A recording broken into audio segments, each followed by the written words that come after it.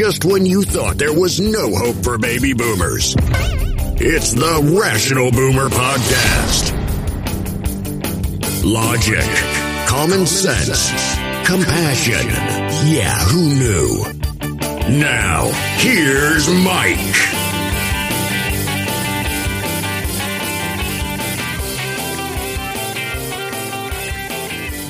We are back on the Rational Boomer Podcast. Hopefully your day is going well. It is Saturday. A lot of stuff happened yesterday that we are going to talk about.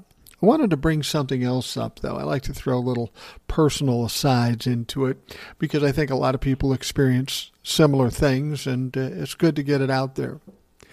I've been a long supporter of Medicare for all, having better health coverage for folks. Now, I've been fortunate throughout most of my life where I've had health coverage either through my business or now independently because I'm retired. And I've only had a few minor problems with my health care, but, you know, over the years, health care for me has gotten more expensive and covering less shit. So I went from a point when I first started my job with the radio station where I had coverage from a government agency where I paid a little bit every 2 weeks out of my check, and it covered everything for me, my wife, my kids, everything. It was great. But as time went on, the coverage became more expensive, but less and less was covered. And it got a little frustrating, and I never really thought about it because fortunately with my family, we never really spent a lot of time at the doctor's office or in the hospital. My family's been pretty healthy. I'm fortunate of that. But since I retired, since my wife retired, we have coverage through something called MNsure, which is kind of the ACA here in Minnesota, and they line you up with different places you can get coverage from, different insurance companies. And I hooked up with something called UCare because it's fairly popular around here. And I was looking at the prices, looking at what it covered, and it's all cool. So my wife and I have that, and we've had a couple of minor things we've used it for, but nothing serious, okay? Now, keep in mind, at first we were paying about $1,200 a month for my wife and I. But when the COVID relief bill came out and there's a deduction on your health care, it pretty much cut it in half. But still, at $600 or $700 a month, it's still expensive. And, you know, I've gone in to have checkups, get medication, that sort of thing. I never really paid attention too much about what was going on. And so now I've got an issue with my eye. I've got cataracts in my left eye. Now, I had cataract surgery probably 4 years ago in my right eye. They said I didn't need it in my left eye. So cool. We did that, and everything was fine. And I think we did it still while my wife had coverage with her job. So anyway, I'm starting to sense I got some problems with my left eye. It's even gotten to the point where I really can't see much out of my left eye other than colors and it's kind of milky. So I know it's the cataracts coming up on the left side. So what I want to do is I want to make an appointment so I can go see the surgeon who worked on my wife and get this shit fixed. Seems simple enough. So anyway, I go to the doctor that she went to, because I went to a different doctor. And they said, okay, here's the deal. You're going to have to come in for an eye exam first, and then we'll take it from there. I said, cool, no, whatever. I said, what's the copay on that? And they said, it's $70. I go, that's pretty fucking high, but okay, that's fine. So anyway, the day before I'm supposed to come in, on Thursday, I was to be in there yesterday. And they called me up and they said, hey, look, you're coming in for this eye exam, and the cost is going to be $600. I said, what? How is an eye exam going to be $600? And they said, well, it's something with your coverage. My coverage? So now I'm pissed off. I don't ever get angry and yell on the phone, but now I'm calling everybody. I first call my healthcare provider, okay? And I say to them, what's the deal? I'm trying to get my surgery on my eye, and they're telling me it's going to be $600 for an eye exam. That's not even the fucking surgery. This is just so I can get approved to get the surgery. And I was talking to a young woman. She couldn't be more than 25 years old. And I'm not going to yell at her. I'm not going to scream at her. It's not her fault. She's just doing what she's supposed to do. And I'm not really getting definitive answers about this. Eventually, we find out that here's the deal. With the insurance I have, if I go in and it's a diagnostic test, they're looking at my eye to do something medical, something bigger than just the eye test, then it's $70. But if it's just a standard eye test, then they don't pay for it and it's $600. And I'm thinking to myself, I've got health insurance. I pay a lot of fucking money. I would think at the very least a standard eye test would be part of the things that are covered. And they said, well, it is covered for people under 19. I go, what? Under 19? They don't need fucking eye tests? So I'm really confused about this. I call MinSure and I explain the situation. And they basically tell me, listen, if your coverage is fucked, all you can do is wait for the period where you can switch it. And that's not till November. So I'm thinking to myself, so my option is to sit here with my eye not working and wait till November. I go, that's not going to fucking cut it. But now I know what the situation is. I know that if it's diagnostic, it's $70. If it's just a standard eye test, then it's $600. Fucking crazy. So I called the clinic again. I said, look, man, here's the deal. And they go, yeah, that's right. And I said, but this is definitely going to be a diagnostic thing. I know I have cataracts. I know what the deal is. So can we just agree that that's what's going to happen? And they said, people come in here with different things. They do different things, and some people are kind of weird. Here's what's going to happen. And after about 2 hours on the phone, I finally got this answer, and it at least was acceptable. It's still confusing to me. She says, look, you come in here, and if we do the eye test and you don't have cataracts, then it's going to be $600. I said, but I know I have cataracts. I can't see out of the fucking eye. And she says, well, then what will happen, you'll come in, we'll see that you can't see out of the eye, we'll have to set up surgery, and then we'll charge you the $70. I said, I can't get any assurances before I get there. She says, well, you're pretty confident that you have cataracts? I go, I know I have them. She said, no problem. Okay, that was a good answer. At least I got something. Took 2 hours to fucking get it. She could have told me that when she called me in the first place, but she didn't. So I go in and I have the eye test, and I have, believe it or not, a cataract in my left eye. A pretty significant one, too, at that. And so now she says, okay, we'll set it up. I paid the $70.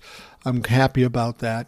And now we've got to set it up to have this eye surgery. But first I have to have a video consult, which will probably cost me, I don't know, $40, $70, I don't know. Then I have to go in and see the doctor and have a consult. And then I can set up the surgery. So now the surgery is 4 to 5 weeks out. And I'm going, wow, this is fucking ridiculous. This just seems like a grift to add more appointments on to make more money. My problem with this whole situation is that when I call my healthcare provider, I don't get really good answers. And I'm not going to blame the girl I was talking to because she's just answering the phone. I told her to get somebody that I could talk to that maybe had some better insight to this. I was very nice to her. She's a nice kid. She could have been my daughter or granddaughter. I'm not going to get on her shit. That's a shitty way to do things. And you'll never get anything accomplished if you do that. So anyway, we get through this whole thing. I have the eye test. I'm going to go through 2 consults, and then I'm going to get the surgery, and it'll be fine. And it's not something I can't handle. I'm not worried about this. This will all be fine. Now, of course, when I get there and we have the surgery, I find out I have like a $2,800 deductible. Okay, that sucks. Never experienced that in my life before, but if that's what it's going to take, and I get to see again, well, then it's fine. But then they tell me something over and above that. They said, here's the deal. Your deductible is $2,800. And I don't even know what these surgeries cost, but if a fucking eye test is $600, God knows what the surgery is going to be. They said, you cover the first $2,800, and then the insurance takes over. And I go, cool. But then she says, but you still have to pay 30% of what's beyond the $2,800. I'm going, fucking A. I don't even really have coverage here. I've got to look very much closer in November when I switch my insurance because, I don't go into the doctor a lot, so this doesn't really bother me normally, but this is fucked up. And so apparently with healthcare, eyes and ears are kind of separated. It's kind of like dental, and you have to have extra. The whole thing is fucking ridiculous. And here's what frustrates me about this. It's not about the problems I'm dealing with. I'm fucking retired. I can sit on the phone for 3 hours with these people if they want. And I have enough money that I can pay the things they need. But if you're young and have a bunch of kids and have no money and have no time, this really puts a cinch in your effort to just get simple health care coverage. This needs to be fucking changed. This is ridiculous. And again, I'm not worried about me. I got the time. I got a few bucks, so I'll be fine. But I remember what it's like being a young person and trying to get health care coverage. And thank God, back in the day, it wasn't this difficult. So not only is it expensive, not only is it not covering as much stuff as you would think, but it's difficult to get through the process because nobody talks straight to you. I don't know. It's frustrating. And the only reason I bring it up is because we've got a lot of rational boomers out here. We're all going through the same things with healthcare. We're either taking it on ourselves or we're getting it from Cobra, or maybe you're still working and you're getting it from them. But every year, healthcare gets shittier, and it makes it tougher for us to get the care we need. And this is why I've always said, we need to change this whole fucking thing. But the healthcare situation isn't going to change until the midterms. We get in the midterms, we vote properly, we give enough of a margin of majority in the House and the Senate, then we can finally get things done, whether it be Medicare for all or something that's something simpler. It's one thing if they don't cover shit. It's another thing if it's too expensive. But if the process to get through it is confusing or upsetting or difficult, you almost have to wonder, why am I paying this much money every month if I have to jump through hoops and still come out of my pocket with a bunch of money? I'm glad I'm not a young father anymore because I don't know how the fuck I would deal with that. I didn't have that kind of discretionary money. So anyway, I had to put my complaint out there. But I think a lot of us are dealing with things similar to this. And this is something that needs to be addressed. I know the Democrats want to do that, and hopefully they will be doing that. All right, let's talk about some of the things that are going on. And we had another good day. We had Alex Jones in court because he lost a civil lawsuit in a defamation of character with Sandy Hook parents because he said it was a hoax and all that sort of stuff. Now, you have to understand something. This isn't all Sandy Hook parents. This is just two of them, a married couple. This is just two of them that are suing him. Now, on Thursday, they awarded the Sandy Hook parents compensatory money of $4.1 million. And that basically covers their expenses that they've gone through up to this point and what they will have in the future. So that's the compensatory. Yesterday, they gave him the punitive damages, and they awarded the The parents $45 million. Now we're talking. Now we're setting a precedence where people are going to sit up and take notice and say we can't do this bullshit anymore because we're going to pay a price. Now here's the interesting thing. What a lot of people don't know is that this is just one civil lawsuit. There's at least two more exactly the same as this coming up, one in Texas, one in Connecticut, where the shooting happened. So Alex Jones, for as upset and flustered as he was in this particular court case, he's going to have to go over it again and again and again. There were 20 kids killed. And he could theoretically be sued by every one of them. And if they start winning court cases, you can bet that every one of them is going to sue him. And of course, this will crush him financially, personally, and in his business, and maybe finally take him off the air and get this stupid son of a bitch off the air. See, the thing is that he goes into court, he gets his ass kicked by the judge and the attorneys and such, and then he goes on the air afterwards and starts spewing bullshit. Absolute bullshit. Now, there is one other chunk of money that these parents are going to get. Along with the judgments, Jones will have to pay an additional $1.5 million in sanctions. Houston attorney Mark Bankston said. Now, jurors in the Austin, Texas courtroom were tasked with finding an appropriate amount that Jones and InfoWars must pay to a pair of Sandy Hook parents whose 6-year-old boy Jesse died in the 2012 Connecticut shooting that left 20 kids and 6 adults dead. So this is just one set of parents. And this could go on for a long time. Now, for years, Jones and his outlet have claimed that the shooting was fake, leading to harassment of the families from listeners of the show. See, that's the other thing that I don't think people understand. It's one thing to disrespect them in the way they did and lie about them the way he did. But in addition, these dumb, Trump-la-fuck, stupid sons of bitches would hear this as told by Alex Jones, and then they would harass these parents, threaten these parents. It's not bad enough that these people went through their 6-year-old child being killed. Now they had to be under threat for the last 10 fucking years. That's who these people are. They are animals, and they are the lowest forms of life, and Jones is the leader of the lowest forms of life. Now, Jones lost the case along with several others before it could even go to trial after a judge ruled default judgment.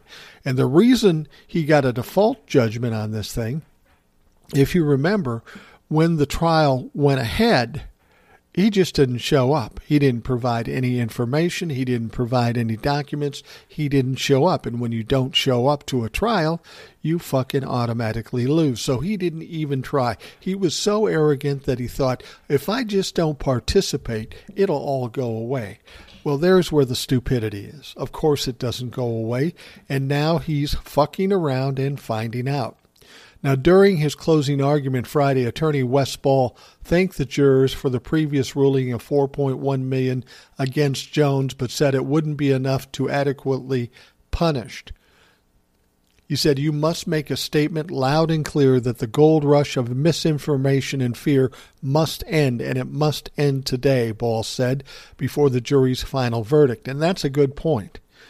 As well as punishing Alex Jones, it's got to put this information out there for the others like Alex Jones. You can't be doing this bullshit anymore.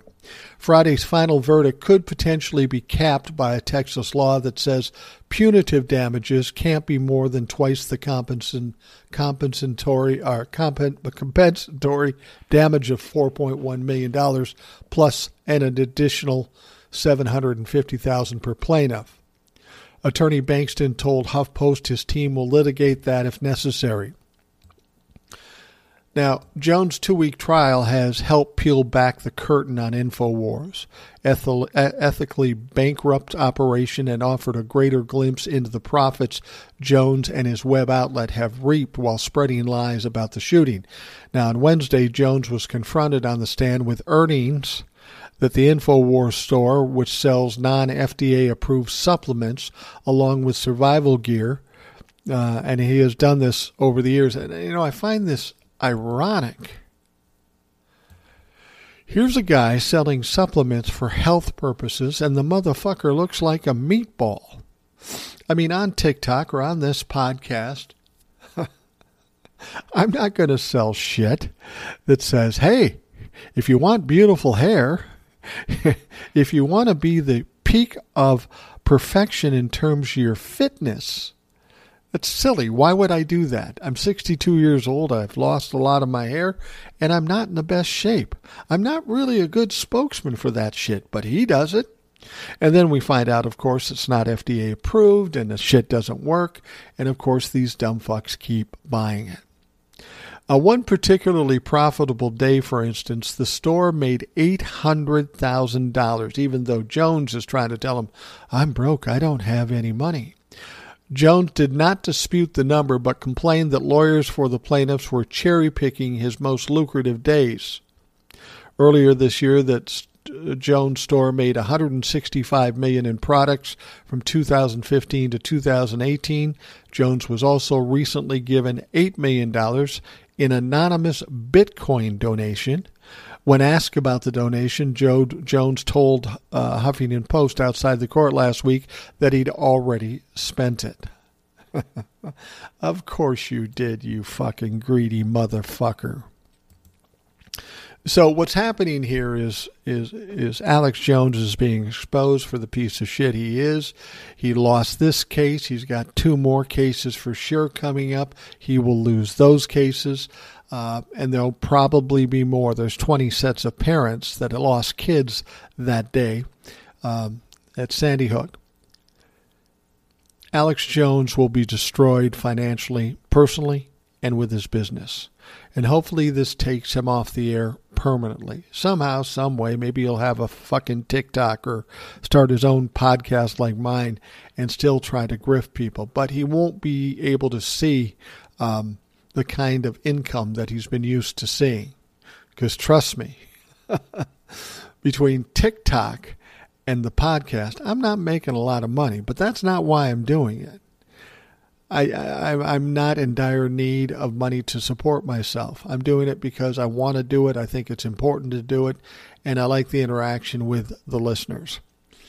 But I'm thinking that Alex Jones has a pretty hefty budget, and he's going to have to find a way to replace what he's going to lose now. And he's going to lose. He thinks he can file bankruptcy and get away with it. That's not true. That's not what's going to happen. He is going to be stuck. He is going to be destroyed. And again, we've talked about this before. This money situation and being destroyed financially is the least of his problems, because apparently there's a lot of stuff in those cell phone data that his lawyer accidentally, and I don't know if it's accidentally, sent to the parents' lawyers. How do you do that? That's a significant amount of data. How do you accidentally send it to the lawyer? Here's what I'm thinking. A year ago, when this whole thing started, they asked for this data. The lawyers in discovery, the lawyers for the parents, had every right to see this data. But what did they do? Alex Jones and the lawyers said it doesn't exist. There are no text messages. We can't turn them over. Okay. That seems hard to believe, but that's what they said. Then all of a sudden it shows up in their lawyer's mailbox, and surprise, surprise, they do exist. Now, these people want to try to control what's in that information. They sent it inadvertently, supposedly, and this stuff was supposed to not even exist. Now, if you're a lawyer and you go to court and lie about something like there is no data, you're in a fucking lot of trouble as an attorney, as an officer of the court.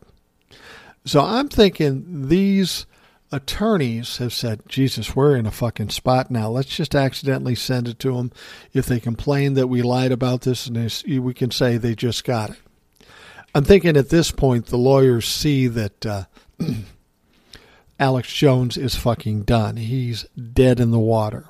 You're going to see people peeling away from him and acting like he never existed and they had nothing to do with him, which won't work, but they will try to do that.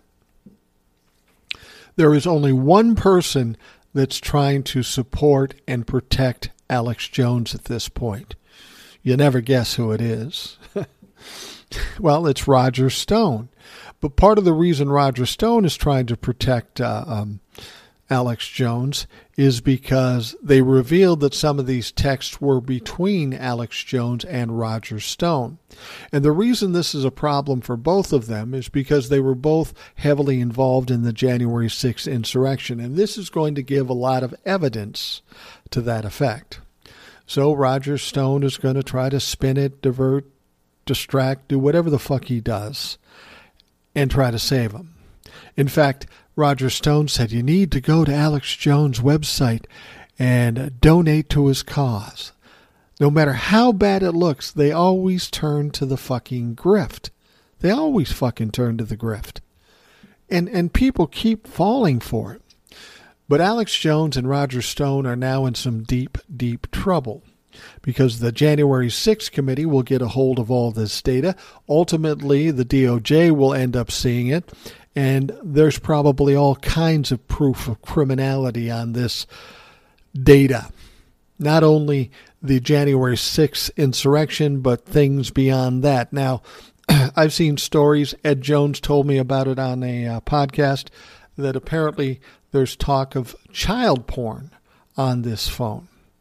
Now, I'm sure he's going to have an excuse for that, but if that is true, and I don't know that it's true for sure, these are stories I've heard, and I haven't heard it from a verified sources yet, at least in my mind. So I'm not going to say it's true. But if that's what they find on this thing, it's fucking game over. You know, regardless of how it got there. I'm sure he'll say, well, my phone was hacked and it was put there. Then why didn't you get rid of it?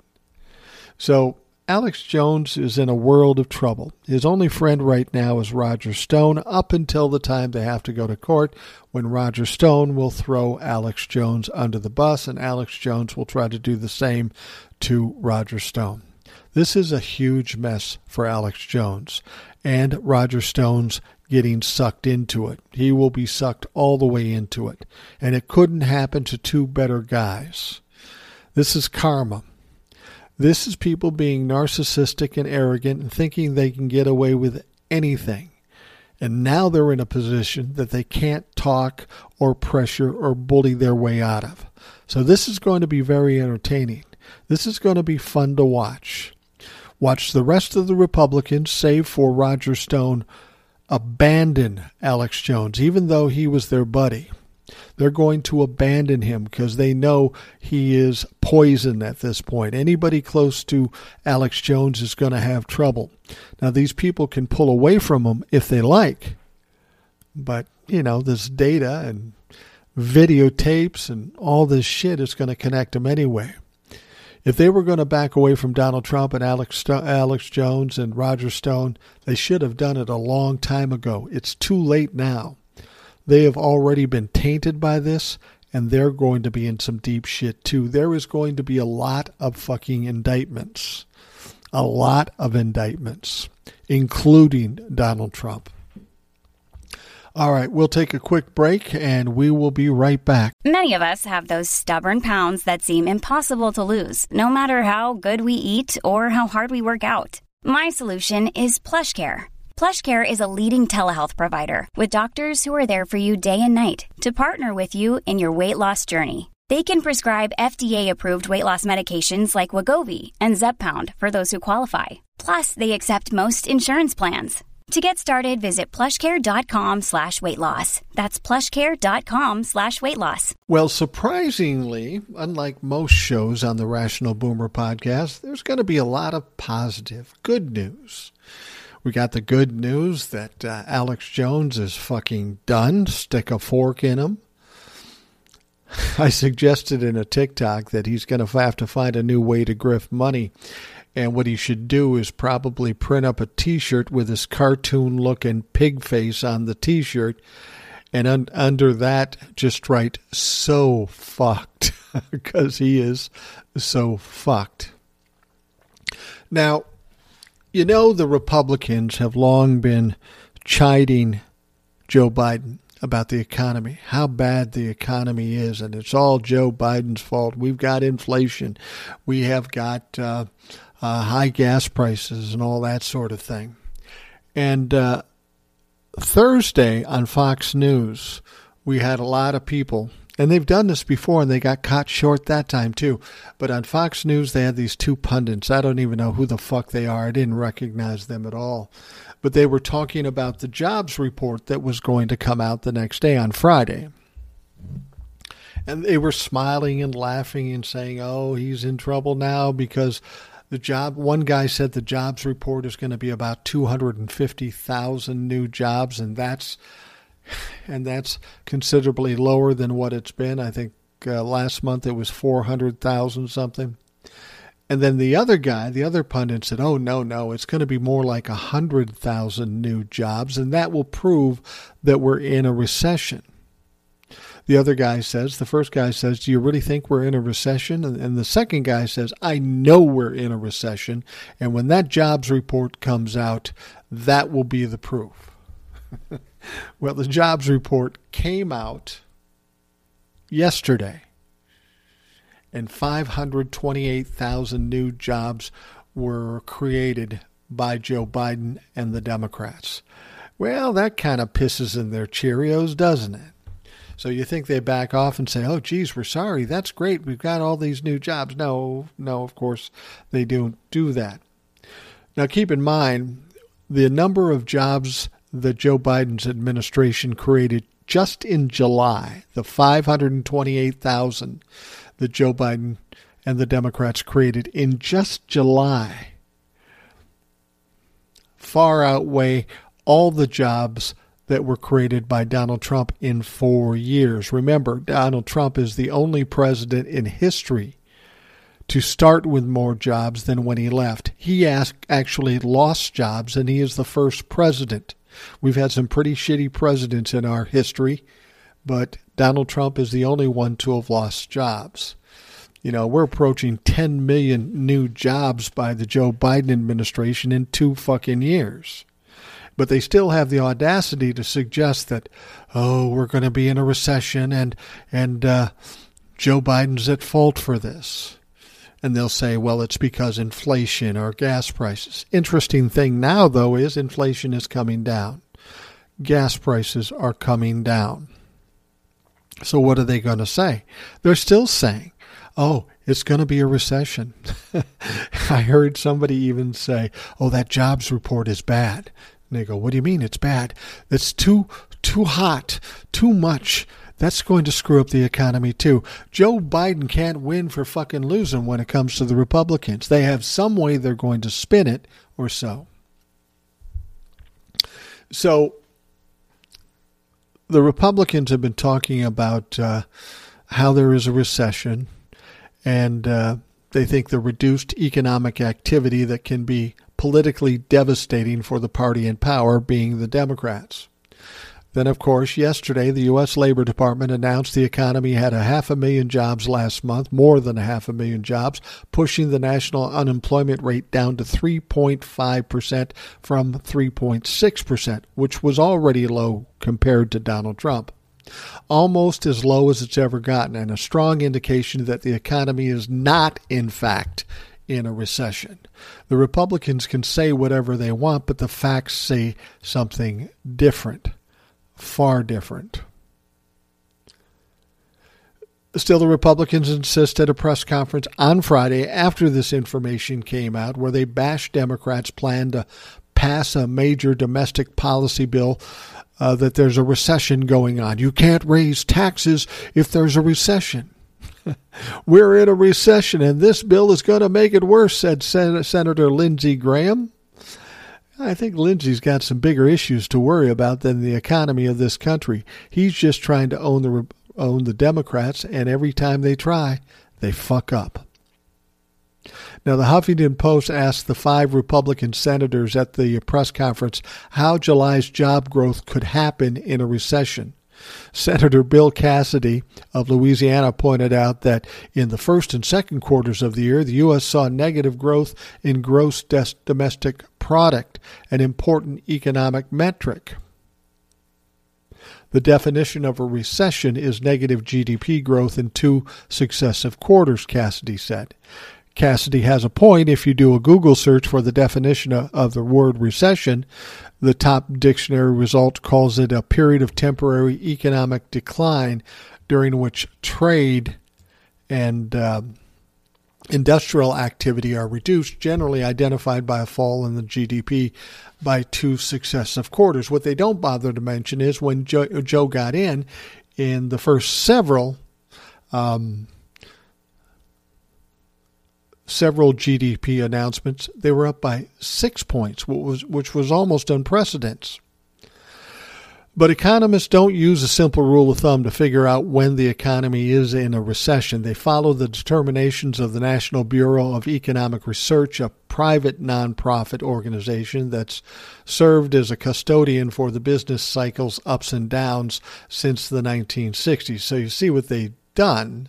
The Republicans, they're just cherry-picking these little things and expanding on it and lying about it and hoping people will believe it. They do that with everything. Now, the NBER described a recession as a significant decline in economic activity that is spread across industries. Quarterly GDP is a factor, but the most important measure are personal income and payroll employment. Those metrics both show growth. So while the GDP has dropped some, in spite of the fact it grew hugely in the beginning, though it dropped some, we got more jobs than ever. There are more people working in jobs in this country than ever before. The unemployment is about as low as you can get it. So what they're saying is not true. Now, the NBER explicitly rejects the 2 quarters definition, stating that GDP could decline by relatively small amounts in 2 consecutive quarters without warranting the determination that the economic activity had peaked and begun to fall. The GDP readings this year showed modest declines for somewhat technical reasons, such as decreases in private inventory investment by businesses. And again, we're talking about a problem with the supply chain, and that would make sense. A tricky thing about the recession debate is that the recession determination comes many months after the fact. It's not like it can happen last month and we say, okay, here we are in a recession. These Fox News people aren't even in a position. They don't know what they're talking about. And secondly, it's too soon to even determine that. So even after a recession starts, there's no official declaration until later on. But again, this is how the Republicans behave. They try to take little teeny things, expand on it, and make it look like everything is bad. This country is not in a recession. Not yet. I'm not saying we can't get into one, but the facts tell us we are not. And for the Republicans to go out there and say we are just in hopes of winning some votes in the midterms shows the kind of pieces of shit they are. And since we're talking about pieces of shit, I've got one at the top of the heap or the bottom of the heap, whichever way you want to look at it. I'm talking, of course, of U.S. Senator Rick Scott, Republican of Florida. Now, he gave a lengthy speech at CPAC on Friday. You know what CPAC is. It started out as a normal conservative convention, and it's turned into a fucking shit show. You remember last year they brought in the golden statue of Donald Trump. This year they brought the leader of Hungary, Orban, who is a fucking fascist dictator, a murderer, an awful human being. And he spouted stuff about racism, anti-Semitism, misogyny. And you know what those Republicans at the CPAC convention did? They gave him a fucking standing ovation. So on Friday in Dallas, they were telling far-right conservatives that Democratic policies are evil. The militant left is the enemy and the greatest danger America has ever faced, while claiming Democrats are wacky socialists and socialism is responsible for the deaths of 100 million people. Really? Since when do you care about people dying? You lost 1 million people to COVID because you said it was a hoax.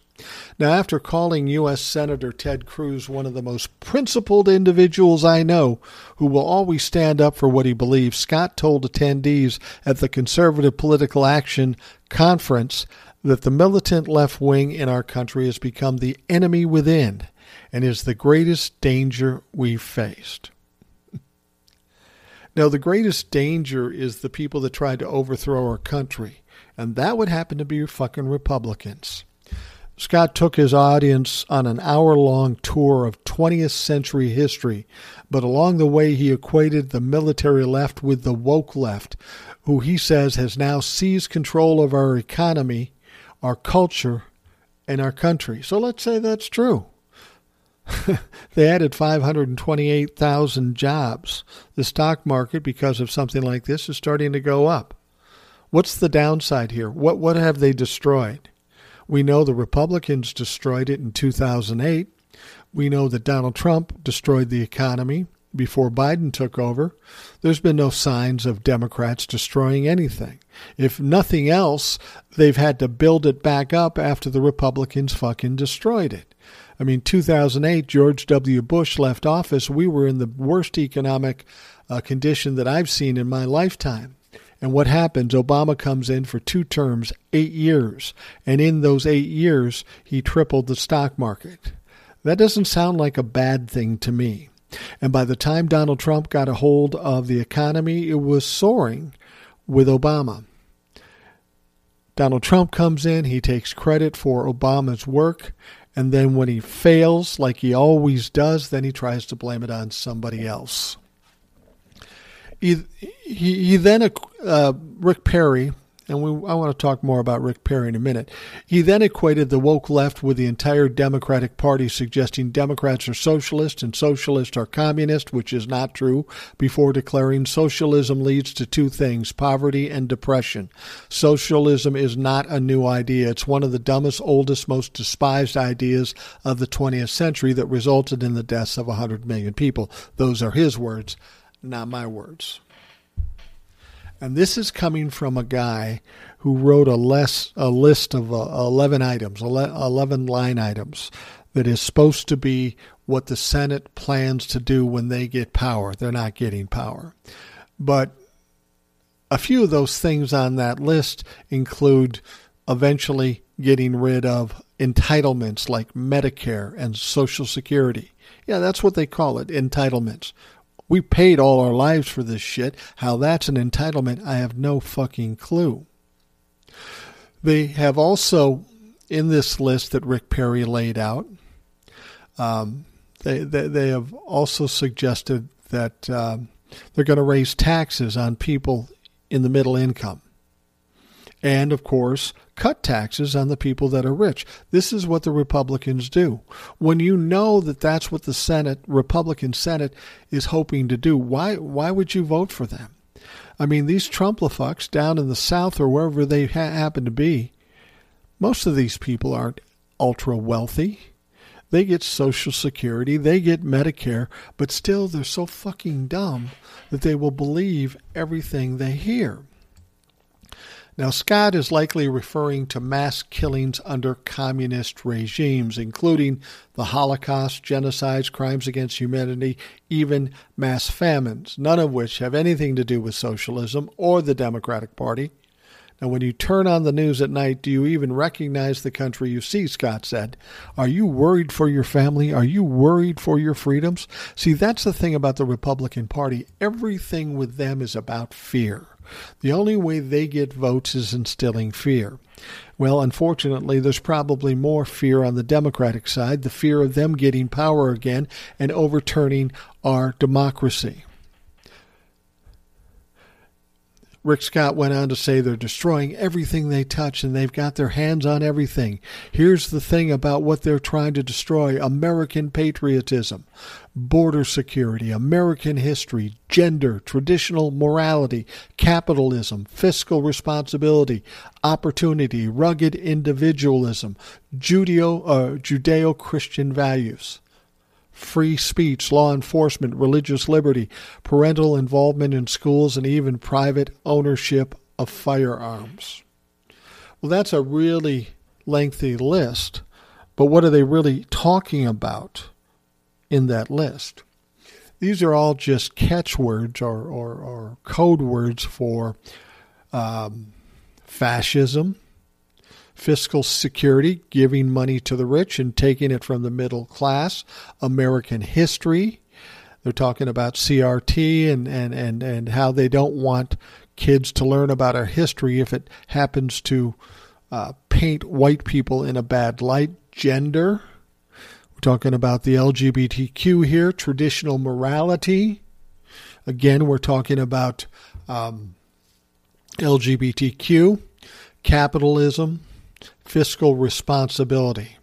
It's ironic that they would say fiscal responsibility because that's something that the Republicans have always said they are. But remember, during the time Donald Trump was president, they added $7 trillion to the budget. That doesn't sound conservative or responsible. And the Judeo-Christian values. And that's the interesting thing here. They want to make this country a completely Christian country based on Christianity. They want to see the churches control our government as opposed to the government controlling our churches, which is what Lauren Boebert flat out said. But this country isn't based on just Christian values. There are different kinds of people who worship gods or religions, and they have that right to. And you know where they got that right from? In the fucking Constitution. So they want to cherry pick out of the Constitution. They want to interpret it in different ways, just like they do with the fucking Bible. This is a fascist group of people.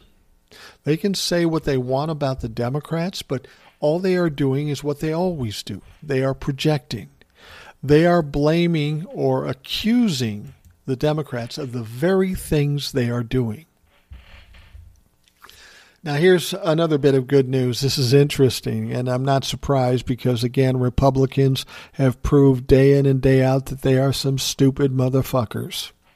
With its decision overturning Roe v. Wade and ending national protections for abortion rights, the Supreme Court gave the religious right its greatest policy victory since the mass movement of white evangelical Protestants joined hands with the Republican Party more than 40 years ago. This has been going on a while.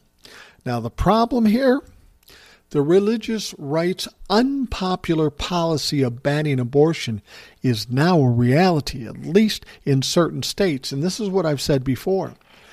The Republicans have fought to overturn Roe v. Wade. They've campaigned on it. They've fundraised on it. And now it's happened. So now they've got nothing to fundraise on. They've got nothing to get votes on. They can no longer hide behind Roe and express support for unpopular policies that will never become law. They will have to defend abortion bans and other unpopular restrictions pushed by an emboldened religious conservative movement. Unfortunately, the general population in this country, 65% of the people are for Roe v. Wade. This is what I mean about the midterms. How can you piss off 50% plus of the country by taking constitutional rights away from women? And also pissing off 65% of this country who support Roe v. Wade. Not all those people are Democrats. There are a lot of Republicans there. And I'm going to tell you right now, there are Republican women and men that have had abortions that in the future will be in a situation where they will need it again. And they aren't going to buy into this, because if you're young and childbearing age, this affects you now. It doesn't affect me, but it affects those people. And they aren't going to stand still and watch them do this to them. Republicans are already seeing how unpopular banning abortion can be. In the first vote on abortion since the court's June decision, of course, the voters in Kansas, a state that decisively voted to re-elect Donald Trump, rejected a referendum that would have overturned a state Supreme Court decision protecting abortion rights, and did so by a double-digit margin that exceeded Trump's win there. So Kansas is a very conservative state, and the Republicans in Kansas got cocky and they said, we want to add this amendment so we can ban abortions. And the voters in Kansas, a conservative state, says, the fuck you are. And they voted against it in a big way. It got destroyed in the vote. It's no longer a theoretical possibility, Melissa Deckman, CEO of the Public Religion Research Institute, which tracks public opinion on politics and religion. She said about the prospect of abortion bans, it's actual reality, and we're seeing a backlash. This should come as no surprise to Republicans, but it is. The religious rights policy agenda has always played second fiddle to other priorities of the conservative coalition that powered Ronald Reagan to victory in '80 and secured dominance for decades. So this is a prime example when somebody says to you, be careful what you wish for, because you might get it. This one item, this overturning of Roe v. Wade, may be the one thing that sinks the Republican Party when we come to the midterms. It really might. Then you throw in all the other things, the J6 committee, the suppressing of votes, the lying, the criminality, the corruption. This is why I say I don't know how anybody can sit here and tell me that the Republicans got this thing dicked on the midterms. They do not. They do not. Everything they are doing is unpopular. And every time they try to do something, they make it worse for themselves. Case in point.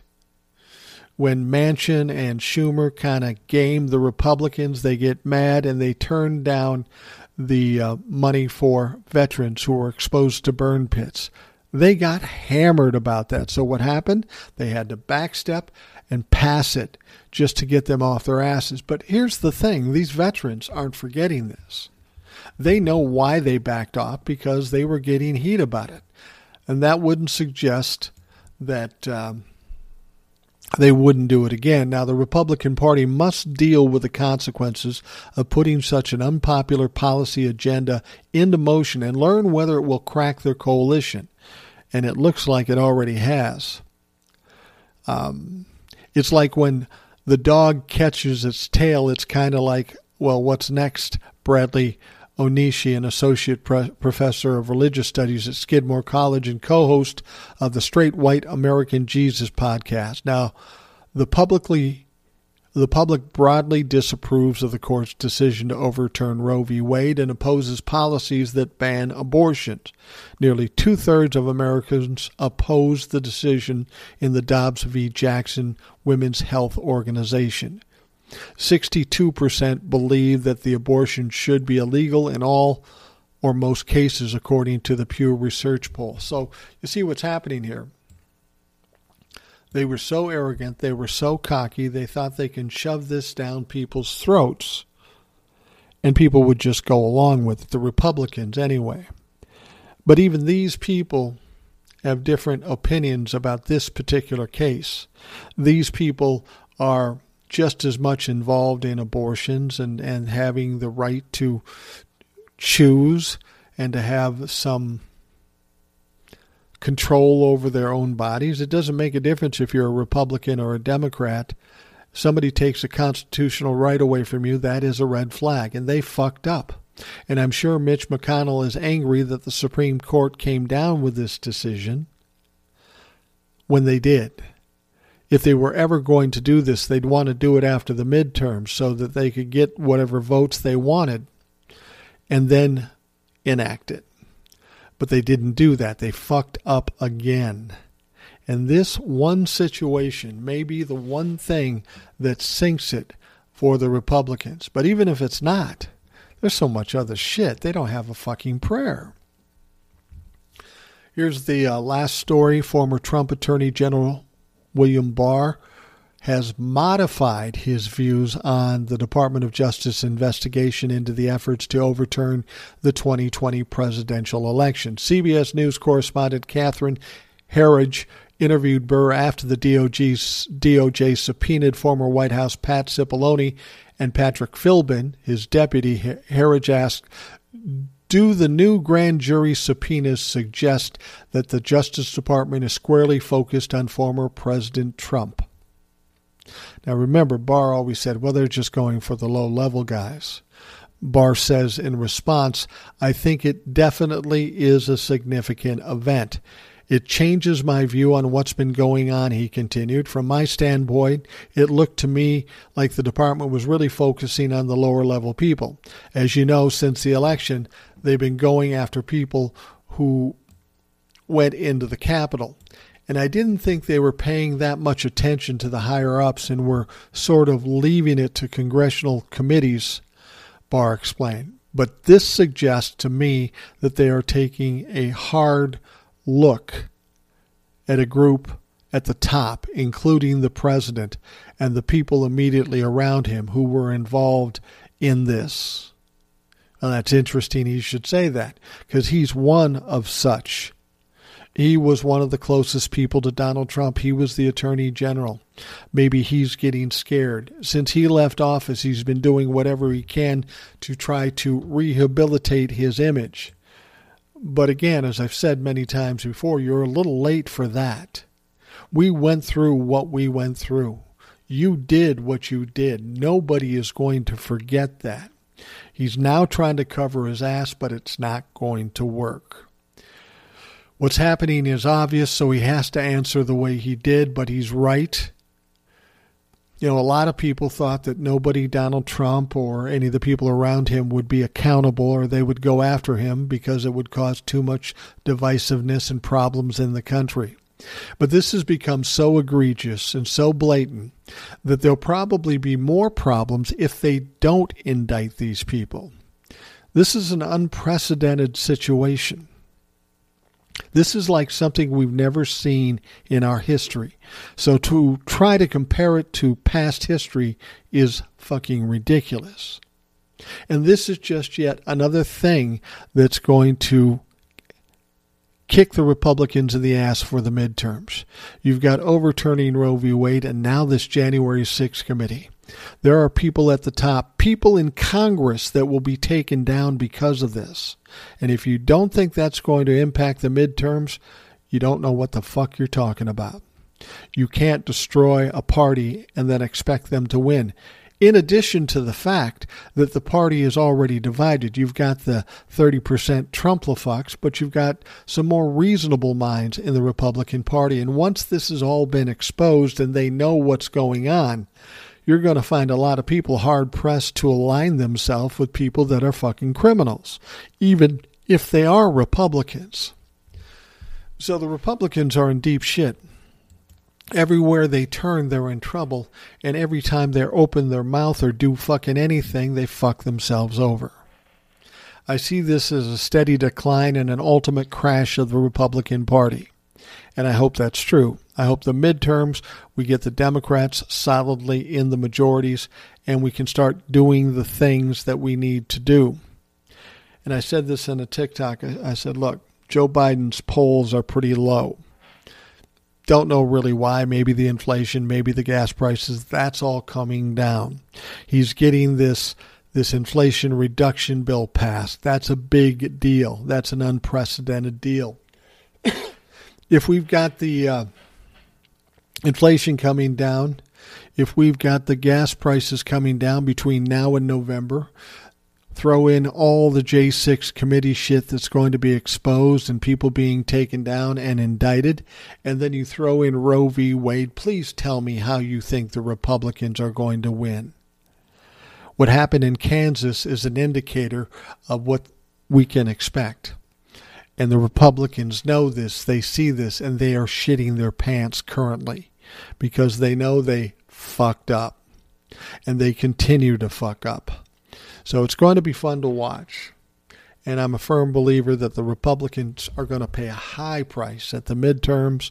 And let's not even talk about 2024, because if they get crushed in the midterms and Joe Biden and the Democrats come out, pass a bunch of stuff, they are going to be flying high and make it an easy win for whoever the Democratic candidate is in 2024. All right, we're going to wrap up the Rational Boomer podcast. I want to thank you for taking time out of your day to listen to me. I will tell you that tomorrow's show will be Ed and I will be talking about things like this and other things, so be sure to check that show out. I'll be back probably alone on Monday. Maybe not. I don't know. It depends. There'll always be a Rational Boomer podcast, though. Trust that. I hope you have a great day, and we will talk to you again tomorrow. Thanks for listening to the Rational Boomer podcast. Don't forget to subscribe so you don't miss an episode. We'll see you next time.